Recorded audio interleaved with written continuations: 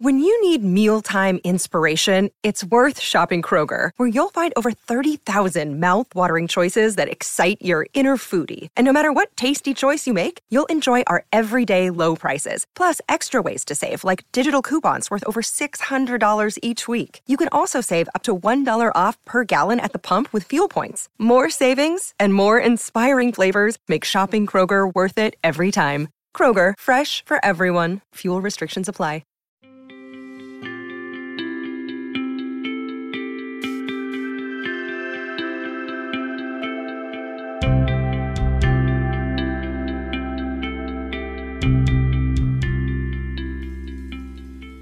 Hello, and welcome to the Sailing and Cruising the East Coast of United States podcast. I'm Bela Musitz.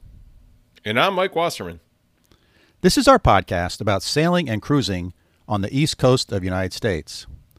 Today, we're going to review the new United States Coast Guard fire extinguisher regulations that went into effect April 20th of this year, which would be 2022, that affect all boaters in the United States.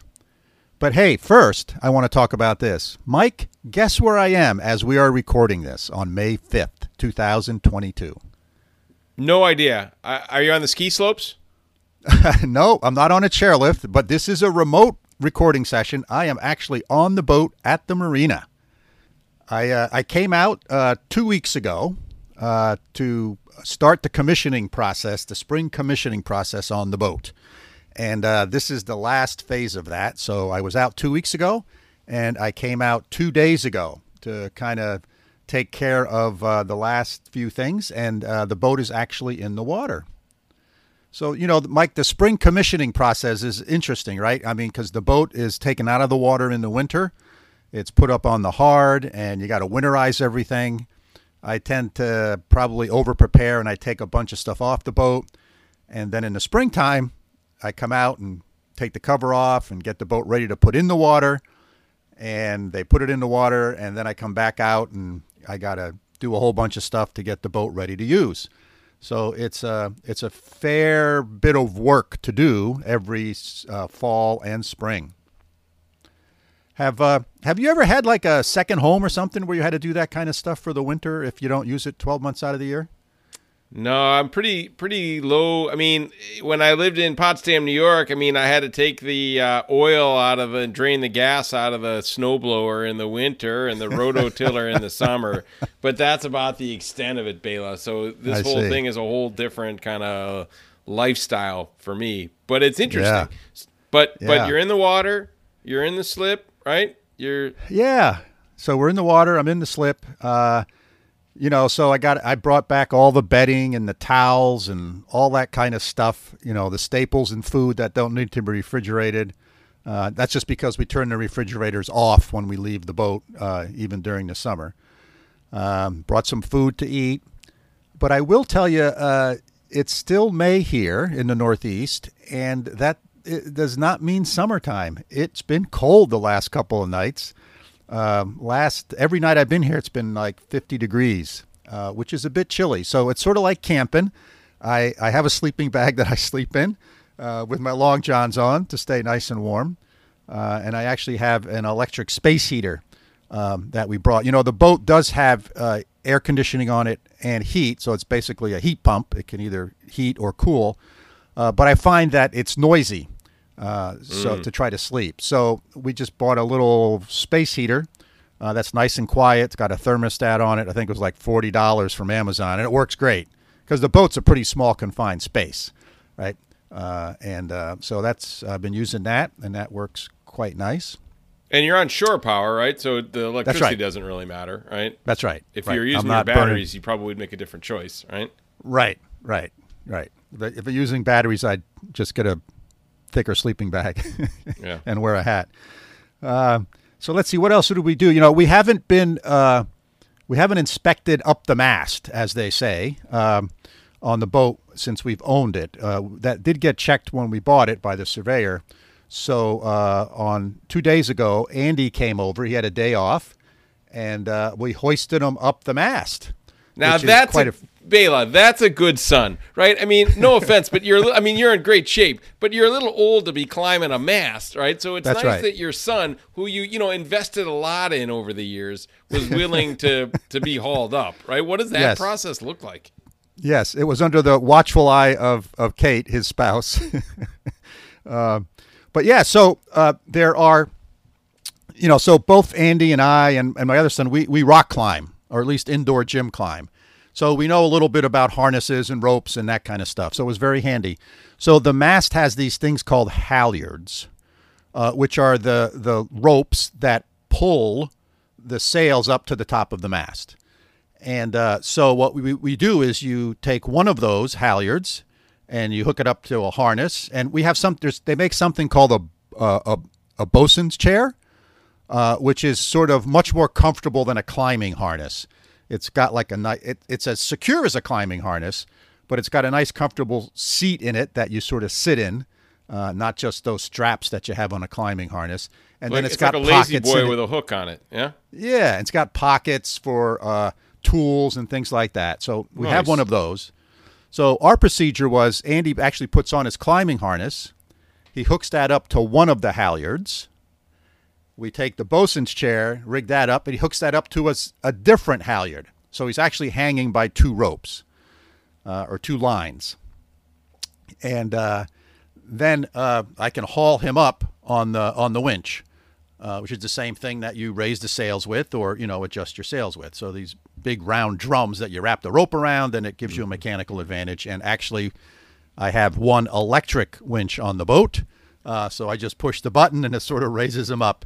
And then even better for a man of your maturity. Age. Right? Yes, maturity. Thank you. Very nice, Mike.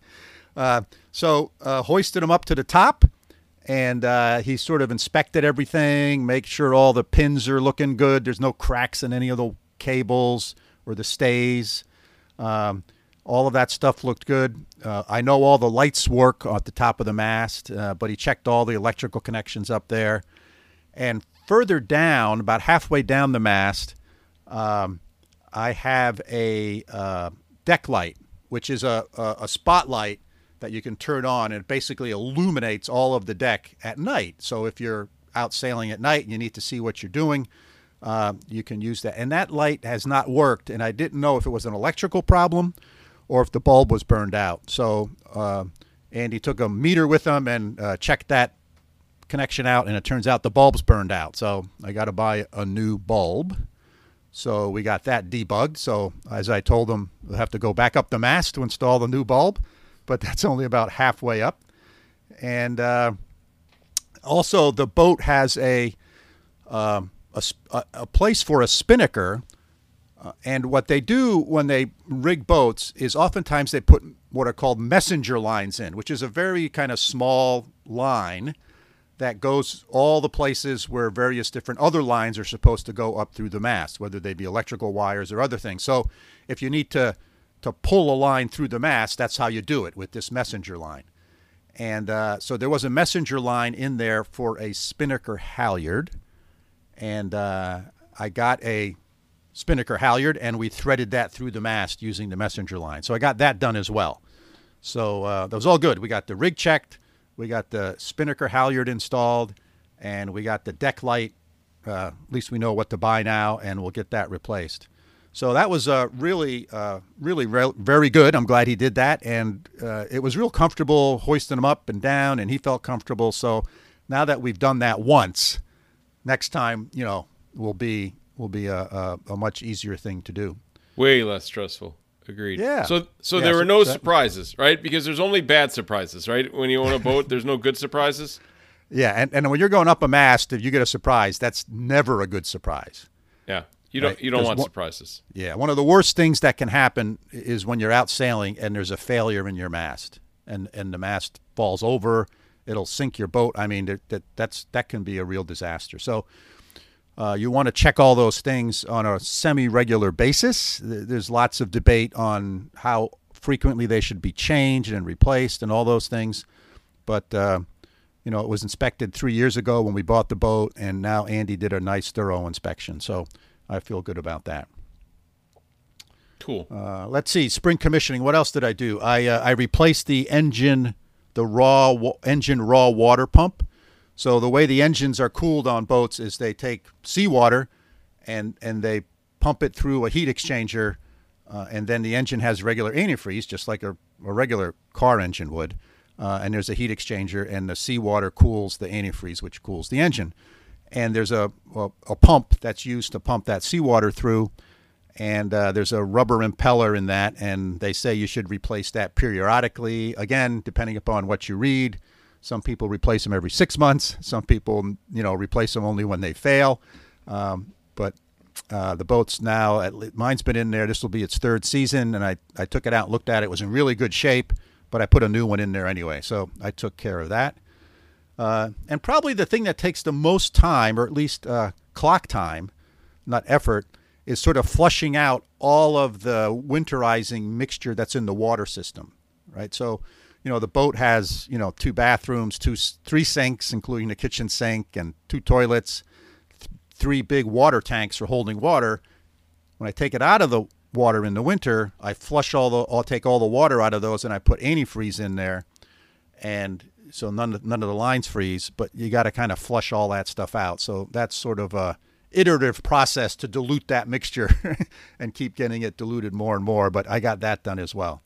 So checked over everything else, and all looks good. Nice. Now, you told me there's some big deal with fire extinguishers. What's going on there, Bela? Yeah. So the United States Coast Guard came out with some revised regulations about fire extinguishers. So if you have a boat, and it depends on what size it is, you're supposed to have certain amounts and sizes of fire extinguishers. And in the past, the biggest change is that all fire extinguishers now have an expiration date on them. So in the past, as long as they were serviceable, they were okay. And now, after 12 years, you have to replace them, regardless. So all fire extinguishers now have a date of manufacturer stamped on the bottom or someplace on the fire extinguisher. And if it's more than 12 years old, you got to replace it. Now, that sounds really simple, but of course they phase this in over time. So I'll just go through some of those things because this is really important. One of the worst things you can have on a boat is a fire. And you might think to yourself, well, it's surrounded by water. How bad can that be? Well, it's awful because if the boat catches on fire, they tend to burn really well. And they'll burn right down to the water line, and you got no place to go except in the water. So it's awful. And, I have a diesel engine, so at least the diesel's not that flammable, but if it catches on fire, it will burn. And fiberglass and all the wood on the inside of the boat and everything will burn great. I mean, I've seen some really awful videos of boats burning, and they burn quite well. So you really don't want to have a fire in a boat, so you want to be well prepared. And the best way to do that is by having fire extinguishers. So here's sort of the quick checklist. So first you have to check, are your fire extinguishers Coast Guard approved? Right? Because there is a difference. So you have to have Coast Guard approved fire extinguishers. And they will say on the label if it's Coast Guard approved or not. And you have to remember, all boats are subject to Coast Guard inspection. And, if you're on a small little lake around your neighborhood, there's no Coast Guard there. But out where I am, there's Coast Guard. And, they have been known that they send out the boys to do some, they send out the cadets to do some inspections to make sure you have all of the things you're supposed to have on a boat. So first of all, it needs to be Coast Guard approved. And then, is your fire extinguisher serviceable? Regardless of the date, it needs to be serviceable. So what that means is, if you remember, all fire extinguishers have a pressure gauge on them. And it's pretty simple. If it's in the green, typically, it means it's okay. If it's in the red, it's not serviceable. They all have a lock pin on them, and that lock pin needs to be in place. That's how you know it hasn't been used, right? Because once you pull that lock pin, it's been used. And even though the pressure's good, typically the seal has been broken that maintains the pressure, and the pressure will slowly go down. You got to make sure the discharge nozzle is clean and free of any obstructions. And make sure the fire extinguisher doesn't show any significant signs of corrosion or damage, right? Does it have a dent in it? is something broken on it. And out in the salt water, of course, things can corrode. So it needs to be serviceable. So if your fire extinguisher has a date stamp, is it less than 12 years old? It's typically on the bottom. And I actually checked mine, right? All of mine have the number 12 on the bottom. And at first I didn't know what that was. I thought that was, whoever made it or something like that. But it actually stands for 2012. So that's when the fire extinguisher was made. So I have 2 more years on my fire extinguishers before I have to replace them, because then they'll be 12 years or older. And then there's different classes of fire extinguishers, right? So there's Class A, which puts out water, typically. Typically has water in it, and it puts out wood and paper fires. Then there's Class B, which is good for flammable liquids like grease, gasoline, or oil, right? So a kitchen fire, where you have a grease fire, you want to have a Class B. And then Class C is good for electrical fires. And you can buy fire extinguishers that have multiple classes. So you can buy one that is Class ABC or BC, are very typical, right? ABC or BC. And on a marine boat, on a boat, they have to be at least BC fire extinguishers. So that means they put out flammable liquids and they put out electrical fires. They can also be Class ABC, but very common is BC fire extinguishers. That's what you typically see most of the time. And then they come in different sizes. So there's what's called 2A or 10 BC, right? So that would be a BC class fire extinguisher. And a size is a size 2, there's a size 3, there's a size 4, and a size 10, right? The higher the number, the bigger they are, which means the bigger fire they can put out. Those numbers mean something. I don't know exactly what it is, and I don't want to misspeak here. So just know that there's different sizes fire extinguishers. Now, interesting enough, in addition to these handheld fire extinguishers, Paradox, our boat, came with an automatic fire extinguisher system for the engine compartment, right? So it's got some type of halon gas in it, I believe, and it's got a heat sensor, just like a sprinkler system would in a building. And if that heat sensor pops, it discharges the fire extinguisher, right? So it's sort of an automatic way of putting out a fire in the engine compartment. So that was kind of nice. So now let's get into the things you got to think about here, now that we've gone through the types of fire extinguishers. If your boat was built between 1953 and 2017, right, you no need to replace your fire extinguishers until they're outdated, which means 12 years, or they're not serviceable. Then you got to replace them. If your boat's newer than that, right, it should have the same rule basically applies. You don't need to replace them unless it's not serviceable or it's out of date. So the rule is sort of, I don't know why they broke it in 2 different categories like that. It was confusing to me. But I think the golden rule here is you need to replace them if it's outdated or if it's not serviceable. Because fundamentally, you have a fire extinguisher then that may not be reliable, which that's the worst condition to be in, right? You have a fire and the damn thing won't work. False so security. There's sort of a little table that I found. Now, there's one really good source of information for this, and I found it to be not the Coast Guard, but I'm sure it's good there. I found it a little more confusing there. But at Boats US, there's an organization called Boats US, which is like a boat owners association, and they had a very nice explanation of these fire extinguisher rules. So depending upon the length of your boat determines how many and what size fire extinguishers you need. So they break it down into, is it less than 26 feet? Then you need a certain number. If it's greater than 26 feet but less than 40, then you need more fire extinguishers that are larger. And if it's 40 feet to 65 feet, then again, you need even more fire extinguishers and larger ones. I won't go through that table because I think without looking at this chart visually, you can get it really quick, and me trying to explain it will just be confusing. But they have this very nice chart at Boats US.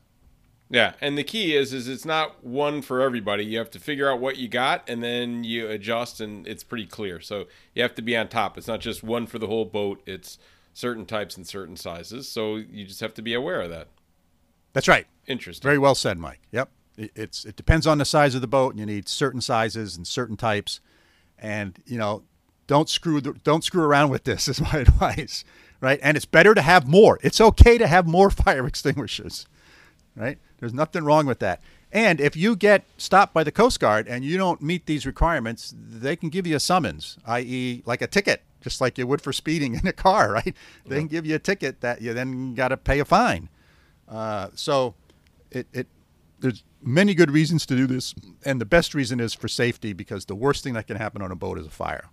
Yeah. Well, the worst thing you can happen almost anywhere is a fire. Let's be honest, right? Fire is never a good thing. True. And it'd be interesting if you had guidelines like this for your house or your apartment, right? It'd be pretty cool. I know I'm kind of somebody that's a little over prepared on these things, but I know that even in my small apartment, I got 4 fire extinguishers, right? I've got 2 in the apartment, one out near my barbecue, and one in the kitchen, which are the 2 most likely places, right, to have a fire, I would think. Yeah. And then I've got one in my car, and then I've got one in my garage. Yeah, that's great. Yeah, it is interesting, right? We have all sorts of regulations about CO2 detectors and smoke alarms and all those types of things for residences, but we do not have them for any fire extinguishers. But for all commercial buildings have to have fire extinguishers. Yeah, commercial we do. Yeah, absolutely. Yeah. But not for homes, which is interesting. Because you got to think, fire is a bad thing, but if you have the right tools, a lot of times you can take care of it yourself. If you don't have the right tools, or you put water on a grease fire or something like that, you're in big trouble. So yeah, that's interesting. Right. Yeah. And again, make sure they're Coast Guard approved, right? And I think the difference between sort of one that is Coast Guard approved and what's not Coast Guard approved is sort of the components they use and how corrosion resistant they are. Yeah.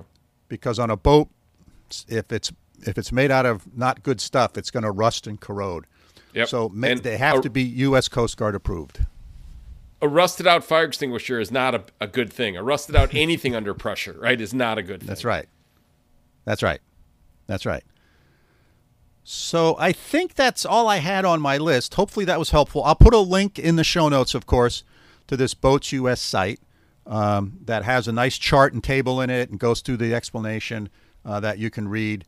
But I think, what do you think? Time to wrap this one up, Mike? Yeah, good, Bela. That was great. Thanks for kind of reminding everybody that these new rules are taking effect, and it's a good thing to think about. I think fire safety, whether you're on a boat or on land or in your car, always a good reminder, Bela. So thanks, listeners. Hope you enjoyed this episode, and having Bela from the boat is a first for this podcast, which is great. We hope you found the conversation interesting and thought-provoking, and as always, if you have questions about what we've discussed, feel free to get in touch with us. Our email is sailingtheeast, that's all one word, @gmail.com. Hey, and if you enjoyed the podcast, hit that follow button on your favorite podcasting application. And if you know of someone that would be a good guest for the show, let us know. I'd love to interview them and have them as a guest. Spring and warm weather is around the corner, even though it's been cool here the last few nights. And it'll get warmer by the time I release this episode. So Paradox is in the water. I'm a happy camper. And so until next time, signing off from upstate New York. Or actually, wait a minute. You're not in upstate New York, Bela. I'm not in upstate Habits New York. are hard to break. They are. Signing off from Barrington, Rhode Island on Paradox at the marina. And our first remote podcast. Thanks again for listening, and see you soon. Thanks, Bela. Stay warm and stay dry. See you next time.